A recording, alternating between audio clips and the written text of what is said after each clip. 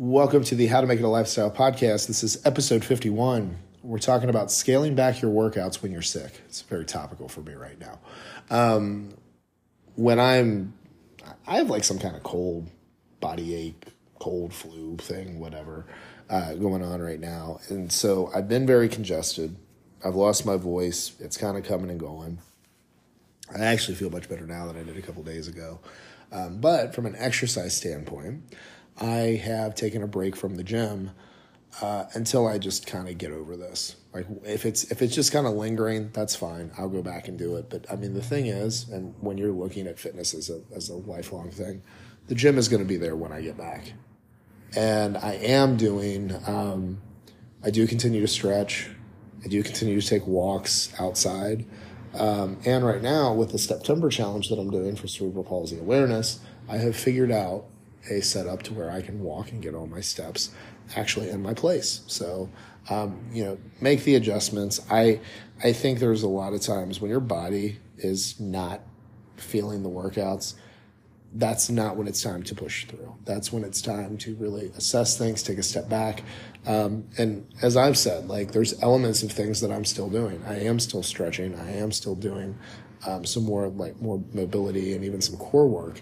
But as far as doing the cardio and doing the lifting, I've got muscle aches right now. I really don't want to have the after effects of lifting weights. So I'm not going to lose any of the muscle mass that I have. I'll just give it some time. I'll rest, I'll recover, and I'll try to take care of myself. I haven't changed my diet really in the way that I'm eating. So it's all good. But so that's what I have for you today. Thank you as always for listening. I'll talk to you again tomorrow. Hey there.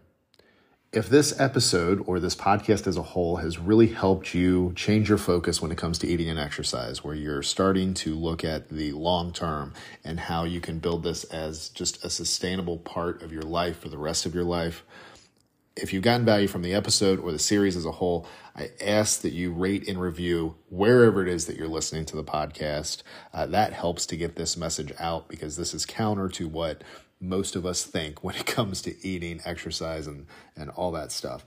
Also, if you know of anyone that could benefit from hearing this message, and I mean, let's be honest, if you're in the weight loss community, you probably know other people that have been on and off the dieting roller coaster for much of their life. I ask that you share the podcast with them. And then if you're listening to this and you're using it as a resource, and for some reason it's just not clicking as much for you to do this on your own as you thought it might, I encourage you to head over to my site, head to yourlevelfitness.com/coaching, and that's linked up also in the show notes for this episode, and look at the programs that I offer as far as working with me. There's 3 different options there.